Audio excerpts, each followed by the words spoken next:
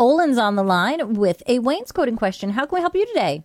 Yes, I was wanting to do some wainscoting in my living room, and I'd seen some people do it with pallets, actually taking the pieces off and using the slats for the wainscoting.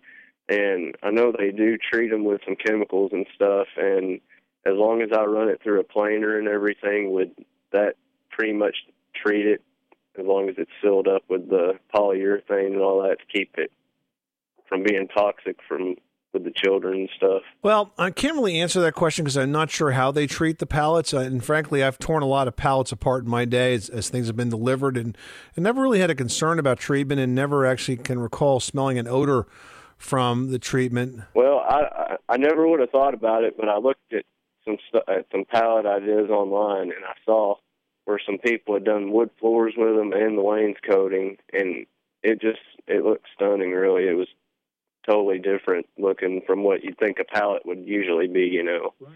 And so that's what gave me the idea, and I thought, well, that would be a cheap idea to use. Yeah, and hey, it's an upcycling too, Leslie. I mean, you're taking something and reusing it in a new and a creative way. Better than sending it to ground to a dump. Yeah. Well, I wouldn't be personally too concerned about treatment, because I'm not sure that they are treated.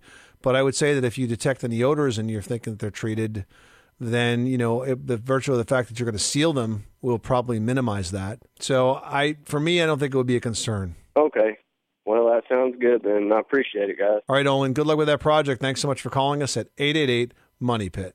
Say goodbye to your credit card rewards. Greedy corporate mega stores, led by Walmart and Target, are pushing for a law in Congress to take away your hard-earned cash back and travel points to line their pockets. The Durbin-Marshall credit card bill would enact harmful credit card routing mandates that would end credit card rewards as we know it. If you love your credit card rewards, tell your lawmakers, hands off my rewards. Tell them to oppose the Durbin-Marshall credit card bill.